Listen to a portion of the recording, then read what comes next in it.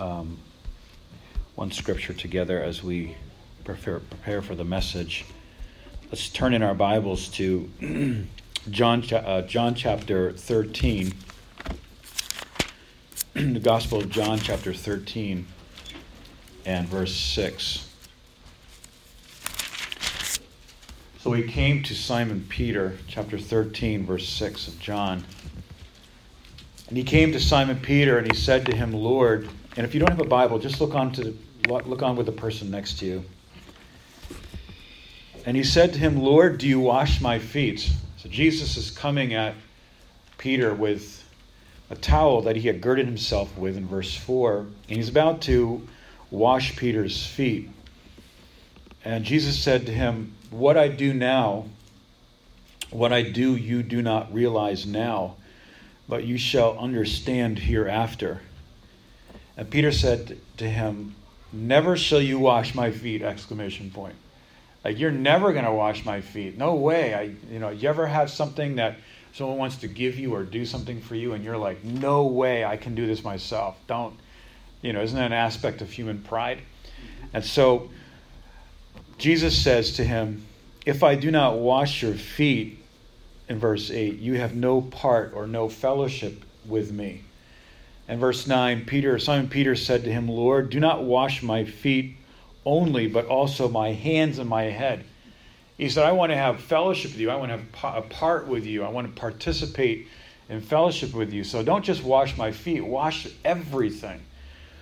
Peter was such a man of extremes and paradoxes. And Jesus said to him in verse 10, and this is the key verse, he who has bathed need only to wash his feet, but he is completely clean, and you are clean. And then he refers to Judas, not all of you. I don't want to talk about that this morning, but he has been bathed, only needs to wash his feet, and is completely clean, and you are clean as well. Let's pray. Father, we thank you for this morning. Bless the word and the word that we've already heard. In Jesus' name, amen. You may be seated.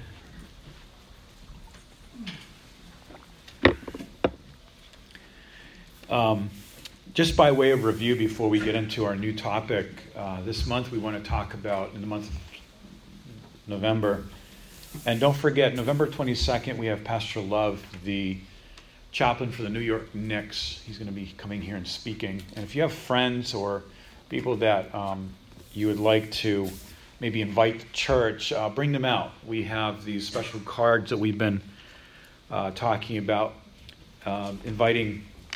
getting 4 names of people and praying over them and inviting them out. And that's in 2 Sundays, the 22nd. And he's going to speak to us about this subject of transformation. And so, by way of review, remember the conversation that Satan had with Eve in the garden? Remember that? Mm-hmm. The conversation that was really about an apple, but the elephant in the room, or in this case, the serpent in the room, was being ignored. And this is really the strategy of the devil, that he would get us occupied with things instead of what really spiritually is going on. And we call this spiritual discernment in 1 John 4. And I would say that there are many, many, many Christians, including ourselves, that can function with such little spiritual discernment in their life. They get really wrapped up with the apple. I can't touch the apple. I can't do anything with the apple. And they get so occupied with the do not touch aspect of Christianity that really is not do not touch, because God never said to Eve, don't touch the apple. God said to Eve, don't assimilate it, don't eat it, don't metabolize the apple. And there are so many things that in fundamental hyper-Christianity that begins to teach on things that are extreme measures that the Bible never teaches. For example, we used the example last week of TV. There are some very fundamental churches that say it's sin to have a TV set in your house. They are just occupied with the material object of a television, but they miss the whole point of what is the spiritual aspect of what could happen on a TV. It's not the physical object that is evil in itself. And that's what Ron was telling us earlier, that's the teaching of Gnosticism, that material things are evil. And we have to be careful as Christians that we don't get into the type of philosophy that material things are evil. That it's evil to have a car, it's evil to have a home. It's just that we have to be careful that we do not become entangled with what is behind it. For example, I can turn my TV on and really watch a great Christian movie or be really encouraged by a very amazing program. But I can also turn my TV on and just get tempted or get just drawn away into just crazy thinking. So we have to really be discerning, spiritually discerning, and not just get wrapped up with the material object of something. And so that's what we had talked about last week. And so this month we want to just talk about what real transformation is. And I was thinking about this subject about a few days ago. And I woke up, and usually when I wake up, I just really direct my mind to God. I just immediately just direct to God. I just either start praying, or God will give me a word or a thought. And I just started thinking, God, I want a catharsis in my life. I want a cleansing. Do you know what that means? A catharsis, a cleaning. I just want a purging. I want to have a cleansing. How many have ever heard that word catharsis? Okay, just raise your hand if you've ever heard that word. It's a medical word, and it's also a psychological word, and we're going to talk about it this morning. But when we talk about real transformation, real change, politicians will get up and say, real change, we're going to really change things. And boy, do they change things to a mess. But real transformation only happens, and I want you to get this, real transformation in your life and in my life only happens on a spiritual level. It can't happen only on a physical or a soulish level. Real transformation in your life can only happen on a spiritual level. And there's a lot of social programs out there. There's a lot of political programs, a lot of economic programs that say, hey, let's send money to Africa so that they can have a chance to. But if they don't know how to budget money in Africa, then it's not going to help them. Okay, I'm not going to get into politics here today, but it's like transformation on a national level, economic level, or a social level, or in our personal life cannot happen unless it's spiritual first. Many times Jesus, when he spoke to people in the Gospels that needed a major change in their life, he very often addressed their spiritual state, like in John chapter 9, or when Jesus spoke to the man that was paralyzed on his bed. And what was the first thing that Jesus did to that paralyzed man? He said, your sins are forgiven you. Spiritual transformation in that man's life happened first when he understood that his sins were forgiven. So I want you to remember this as we get into this topic this month. Real transformation happens only at the spiritual level, not on the physical or soulish. Soulish meaning what I feel, what I think, just my whole subjective realm of my life. It doesn't happen there. Because if it happens only on the physical level or on the soulish level, it's only behavioral modification, changing my behavior. I heard recently, and I don't know if this, you hear these statistics, and you never know if these statistics are politically motivated or whatever it is, but I heard that in the U.S., there are more people in jail than any other country in the world. I don't know if that's true or not, but the point being is that that's a lot of people. And what happens in jails? Well, there's a lot of awesome spiritual things that are happening because God's getting a hold of people's lives. But there's also something that's going on that may not be helpful. It may be just a behavioral correction. Pastor Kyle and I, my wife and Angelica, Friday night, we went up to Doylestown to have some ice cream at this No-No's, whatever it is, Nunu's, or it's like a gelato place. And after we were walking around, and we wandered over to this huge building. It looked like a castle or something, just amazing. I was like, wow, where are we, in Germany or what? It's just a beautiful, beautiful building. And it's a museum, Mercer Museum. And we were walking around there, and we were just thinking about this very interesting little town that we were living in, and we walked into one of these buildings, and inside one of the buildings is this old Bucks County Jail.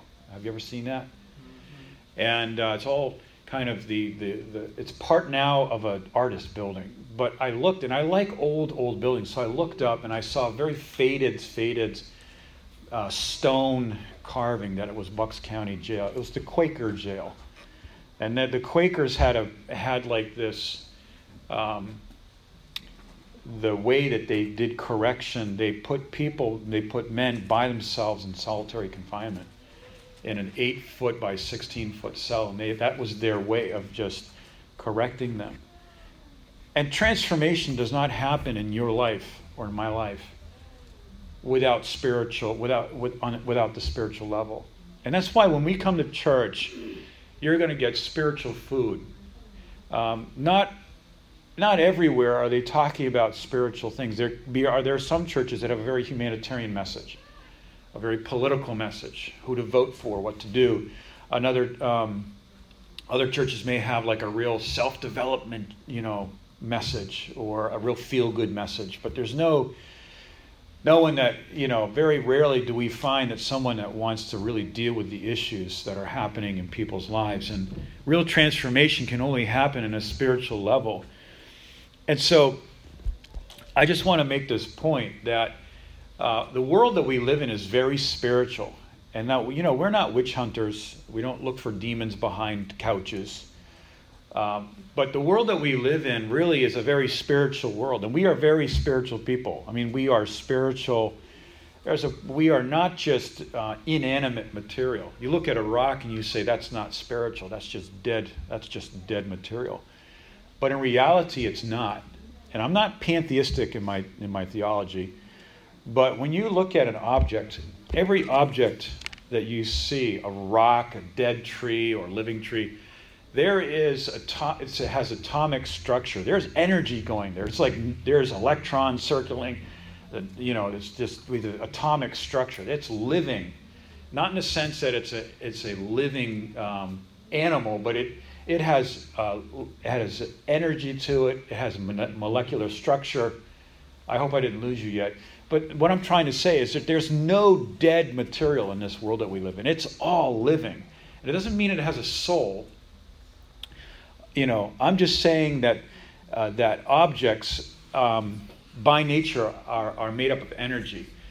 And that is why it's important to realize that idol worship is when you have an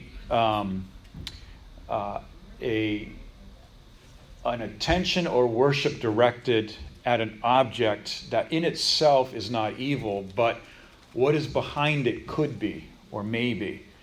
For example, there are things that we have every day that we use that are not necessarily evil by nature, but what is motivating it actually could be something that could turn evil very quickly if it's not careful. For example, soccer games in Europe. How many of you ever watched on TV these soccer games in Europe? And at the end of the game, everybody just goes crazy. They come pouring out of the stands, and they're just all beating each other up. So the game itself, is soccer evil? No, it's not.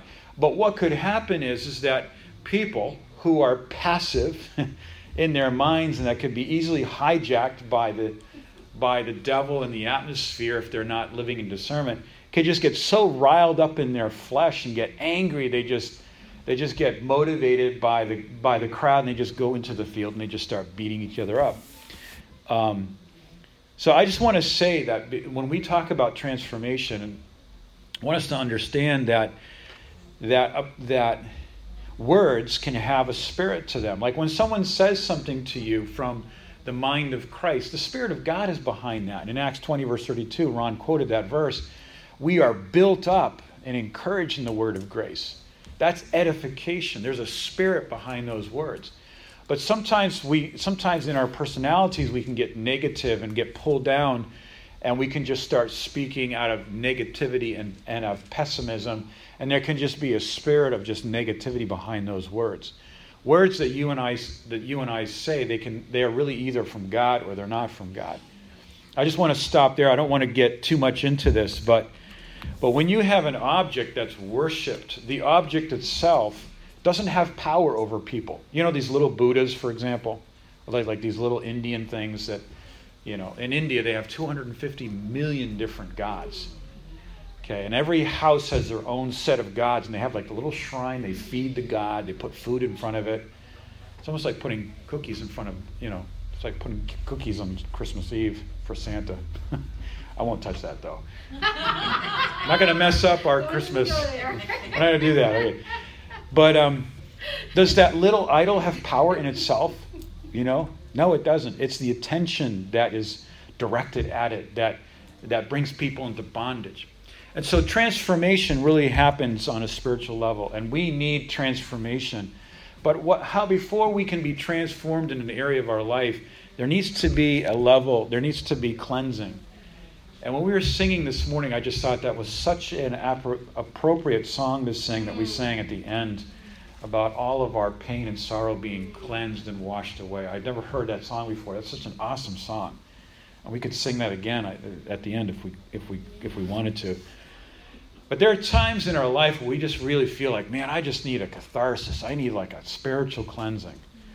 And what does that mean? Well, I just want to get a little bit, first of all, into how many have heard of Sigmund Freud? We don't believe what he teaches, but this guy, very interesting, twisted guy. I don't want to tell you everything he believed because it would just, would not be appropriate in church, but he had a failed theory, and his theory was what he called a catharsis, an emotional catharsis. Let me explain what that is, and you're gonna get it in a minute. But his theory was that a person needs to release his emotions because he gets under pressure, and he's like a pressure cooker. It's like boiling water, and the pot, the top of the cover of the pot starts to rattle, and it's like there's a lot of pressure underneath that. And if it's not removed, then it's going to explode. And he said to avoid that explosion, there needs to be some type of release. And him not understanding anything spiritual in any way, said that the way to release the emotions was to in some way express your emotion, like anger or frustration or whatever the emotion you were experiencing, to go freely express it. So you can release that emotion so that the lid doesn't blow off. And what he said is that releasing emotions decreases the pressure or tension in the person so they have fewer negative emotions and are less aggressive. Now, that has been tested and that has been researched. And he himself, Sigmund Freud, left that theory because there wasn't enough to verify that it really worked. As a matter of fact, the bulk of research on this type of thinking hasn't done much to back it up. Venting aggression, just listen to this. Venting aggression or anger does not appear to reduce future aggression. In fact, it might actually make a person angrier or even worse by expressing that emotion. In Europe, and I don't know if they're here, but there were these rooms that people could go to. And they were soundproof rooms, and they would just go in, and they would just scream and yell as loud as they could to get all that energy out of them. And then they would leave, and and it didn't help them. And what it did was just basically reinforce that pattern of anger. And this was an unsustainable theory. Studies demonstrated that expressing anger created more anger or hostility when compared to groups that were not permitted to express anger. So despite the opposing evidence, many people still do believe that aggression reduces frustration. And here's an interesting, I thought the Global Hygiene Council, you can tell that I've had a lot of time to study because I get these really cool quotes. It's suggested by the Global Hygiene Council that we wash our hands at least 6 times a day. I just thought, I wonder how many times we should be washing our hands. I was trying to get an illustration for this message. that we wash our hands 6 times a day. In the same way, we need to do often a cleansing of just our spiritual extremities. Okay, spiritual extremities. What are those? Well, our physical extremities are our hands, right? Our feet that need to be washed. Well, there are parts of us, of our spirit, that is just in contact with the world that we work in, that we live in, the people that we interact with. And that just needs to be cleaned sometimes. You ever talk to somebody that's in a very dark situation? And you're talking, you're helping them, you're working with them.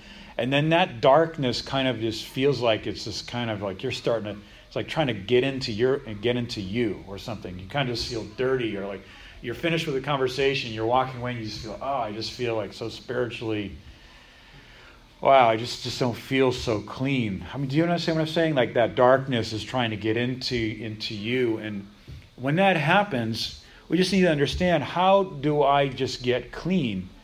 I mean, I'm born again, I'm saved. That John 10, verse 28, nothing can take me out of the hands of Christ. And so, but there are times when I just need that cleansing.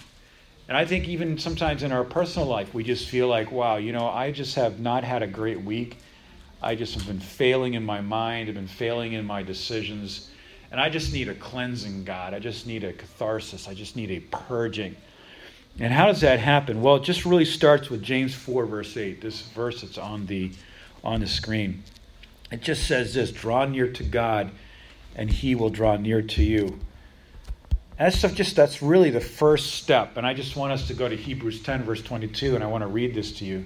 Hebrews chapter 10, verse 22, it says this: let us draw near with a sincere heart in full assurance of faith. What does that mean? Let's draw near to God in full assurance of faith. That there are times when we feel kind of dirty, and we just feel like we're just even rejecting ourselves. And there are times when we just need to draw near to God. And this is what Hebrews 4, verse 16 is saying, that when we are in the time of need or a time of trouble, we can draw near to God. And we can do that with full assurance of faith that God's not going to reject us.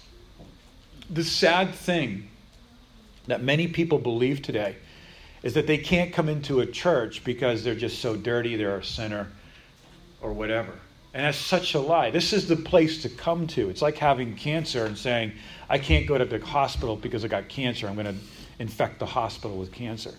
And so we just draw near. And this Bible says that we draw near with a full assurance of faith, having our hearts sprinkled clean from an evil conscience and our bodies washed with pure water. I've counted 7 ways that we can practically experience the catharsis or a spiritual cleansing in our life. And really, there's actually 2 words, and I want to just give you 2 Greek words. And if you're new here, please don't get too freaked out by the words we're using here.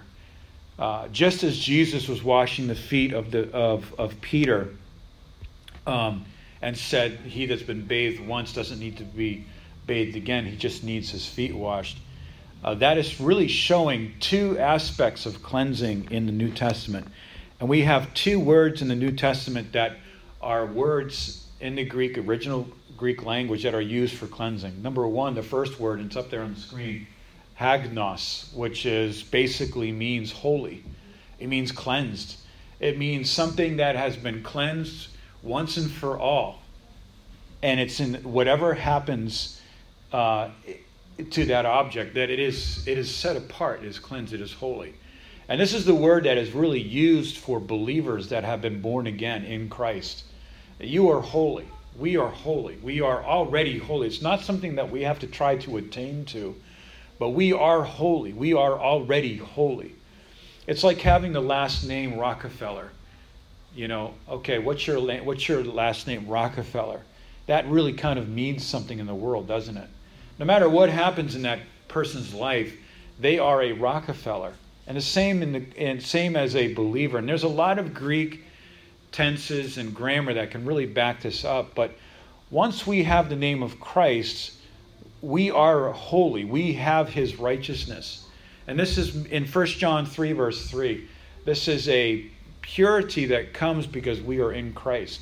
No matter how you feel today, if you've received Jesus Christ as your personal Savior and made that decision in your life to believe on Him, then you're in Christ and you're there. And there's nothing that can unsave you from being in Jesus Christ.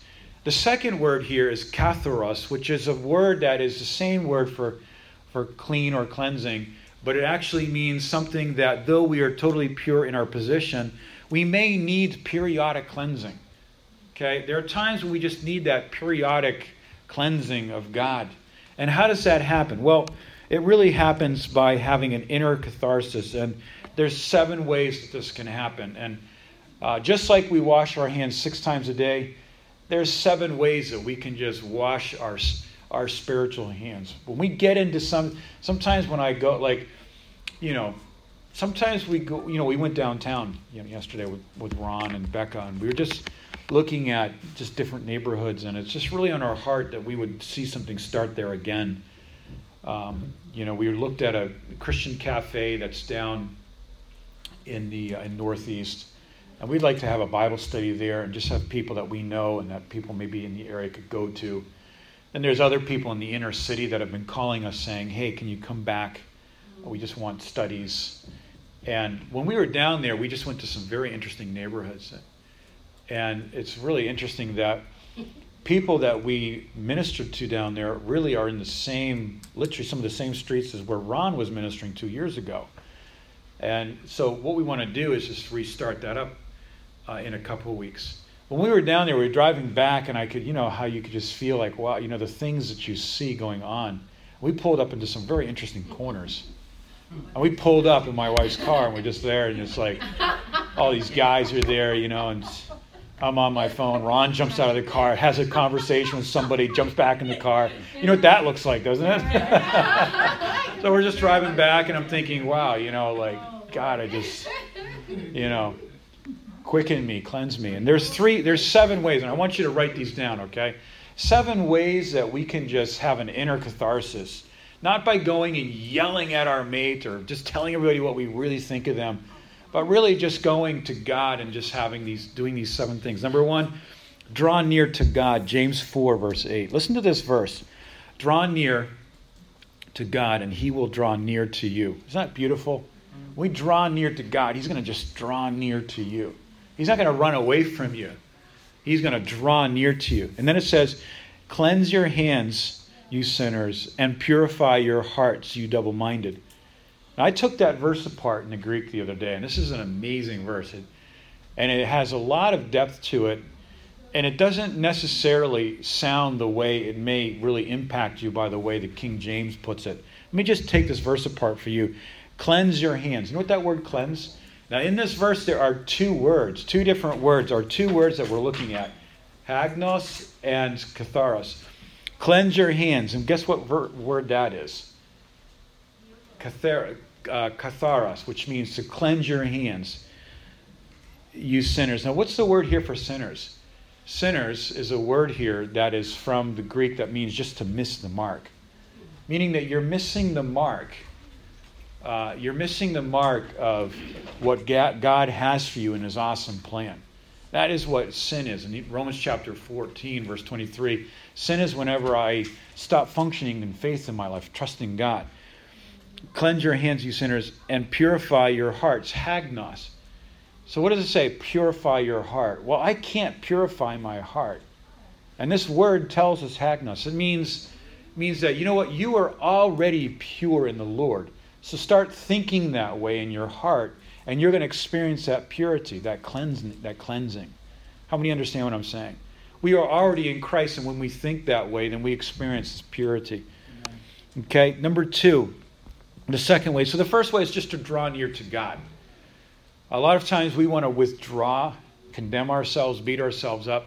That's really the opposite of what we should be doing. We want to draw near to God. Second thing is to walk in the light and have fellowship with each other. Walk in the light as He is in the light. 1 John 1, verse 7. And fellowship with each other. And what does it say? It says the blood of Jesus Christ cleanses us. Katharizo. Cleanses us. Katharos. Cleanses us from all sin. when we come to church, and that's why it's so important, like, when we come to church, there's a cleansing that happens when we just talk with the saints. Just come in. Thursday night, we had a great prayer meeting here. It was just so awesome. We just had a great fellowship. And, sometimes we might think, well, and I know there's some of us that have, like, our personality may not like it, but we need it. We need to step out of our personality, and we need to grow in who we are in Jesus Christ. And when we get together here, as it says here, walking in the light, that means I'm just going to walk in the light about what God says about my life. I'm not going to live in the darkness. I'm not going to hide from God. When we walk in the light and we have fellowship with each other, then you know what that does? There's a cleansing that happens. Matt and I met for coffee this week, and after we talk, I'm walking home and I just feel like a cleansing. How many know what I'm talking about? You have someone come over and you just share Christ. You just talk about eternal things. And there's that cleansing. You feel that cleansing. That's number 2. Number 3, 1 John 1:9. It's just that same chapter, just a couple verses later. It says that if you confess your sin, which basically says, 1 John 1 verse 9, it says, if we confess our sin, if we say the same thing to God that God says about it, then it's just dealt with. Confession, as we said before, doesn't mean that I'm trying to promise myself it's never going to happen again. Basically, what I'm saying is that God, I'm saying the same thing that you say about this. And when we confess our sin, then there's a cleansing that happens. All right, number 4, 1 John 3 verse 3. And this verse says, everyone who has this hope fixed on him purifies himself as he is pure. Hope purifies us. This is number 4. Hope. Hope purifies us. It just cleanses our direction. It cleanses and cleans our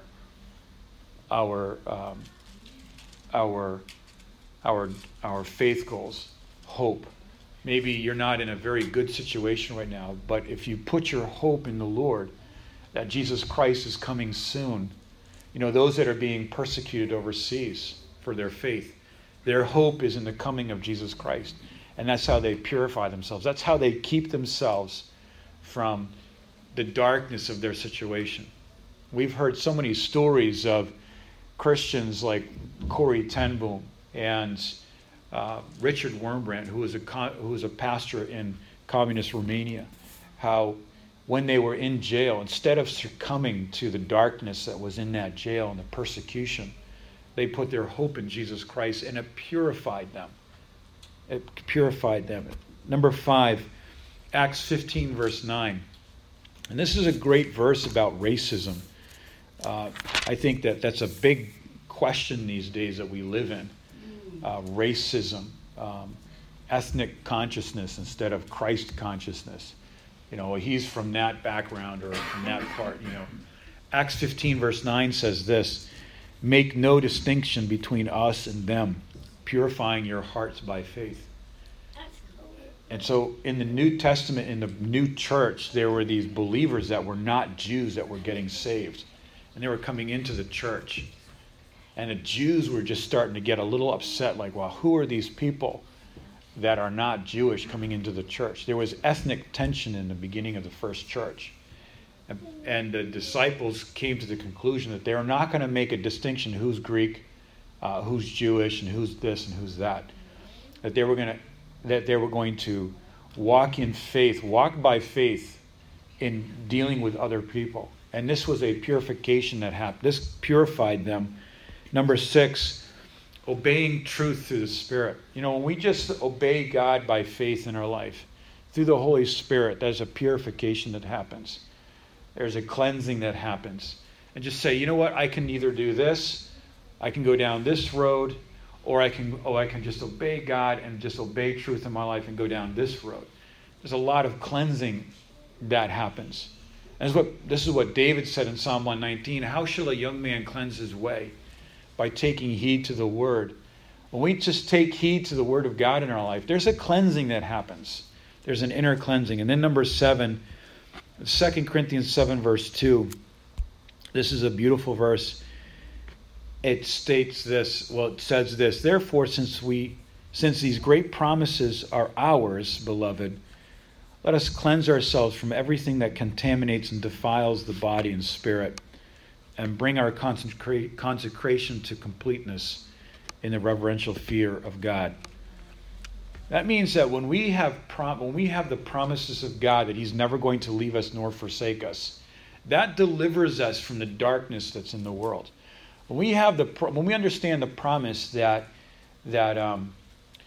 and there's just hundreds and hundreds of promises in the Bible. When the Bible tells us that no weapon that is formed against us will prosper, when we believe that promise, there is a cleansing that's happening in our life. When we're faced with a fearful or threatening circumstance, and we understand the promises of God that we can do all things through Christ who strengthens us in Philippians chapter 4. And that there's a purification that happens. Somebody may say to you, you're not going to make it. We just had a brother here, Chris Hines. He was here last week. Remember him? And I don't know if he shared Sunday night, but he was for 14 years in addiction. And he just was he was just failing and just not making it. And he said, if somebody had told me earlier that not only would I be able to overcome this and be addiction-free, but that God was going to do something mighty in my life, that would have just gotten me out of my cycle. Because we have to understand that transformation goes beyond just quitting something. But God just wants to bring us to a point where He wants to use us in a mighty way, being free from something. For example, the world will say, hey, modify yourself and just get better and just don't take drugs anymore, okay? And then you're going to be drug-free. But a person still walks around with that self-image of just being, okay, I am a former drug addict. But that's not God's mind about you. It's like, was Paul walking around saying, I'm a former murderer? No, Paul was an apostle.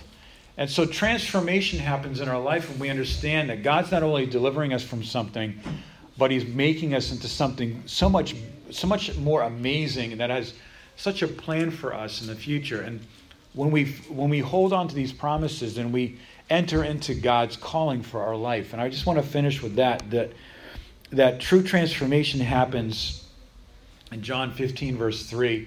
This is the last verse I want to use. It says this, that you are now, or in some translations it says, you are already clean through the word that I've spoken to you. The Bible cleans us. The Bible cleanses us. And whenever we just have that sense of dirtiness, then open the Word and just get flooded and cleansed by the washing of the Word of God. Because the Word puts us back on our feet and gets us back in the right direction. And that's how we function with an inner catharsis. That's how we live in an inner cleansing. And when we do that, then we are just candidates to experience God's plan, His future. And what happened with Chris Hines? Chris Hines now is a youth leader in Kansas City, and he's got 80 kids that he just ministers to. 70, 80 kids. And he says, I just talk to them. I just share Christ with them. And he said, if my goal in my life was to be drug-free, then I would have never entered into God's plan. But now I have this calling in my life that not only am I drug-free or addiction-free, I am now functioning in victory, ministering to these kids. And that's, I think, God's plan for us, to get us not only just out of living the cycles of sin, but to live in a place where we're impacting other people for Christ. And your greatest weakness, guess what? Becomes your greatest strength and your greatest testimony to other people. Watch God do that. Amen? Amen. All right, let's pray. Father, we just thank you, God, for your faithfulness to us, Lord. We thank you, God, for transformation that happens, Lord, that as we trust you with the promises, as we trust you, Lord, with a new mindset, and we can approach your call for our lives just so enabled by God and His Spirit. And if you're here this morning and you've never received Jesus Christ as your personal Savior, God is a gentleman. He's not going to invade your life unless you invite Him. But if you do, He comes in and He just does a major house cleaning. He cleanses and He heals just receive Christ today, believe on him this Sunday morning in the month of November. Father, we just pray you bless these words in Jesus' precious name. And bless the offering that we're going to take now. Amen. Ushers, can you come up and get ready to take the offering?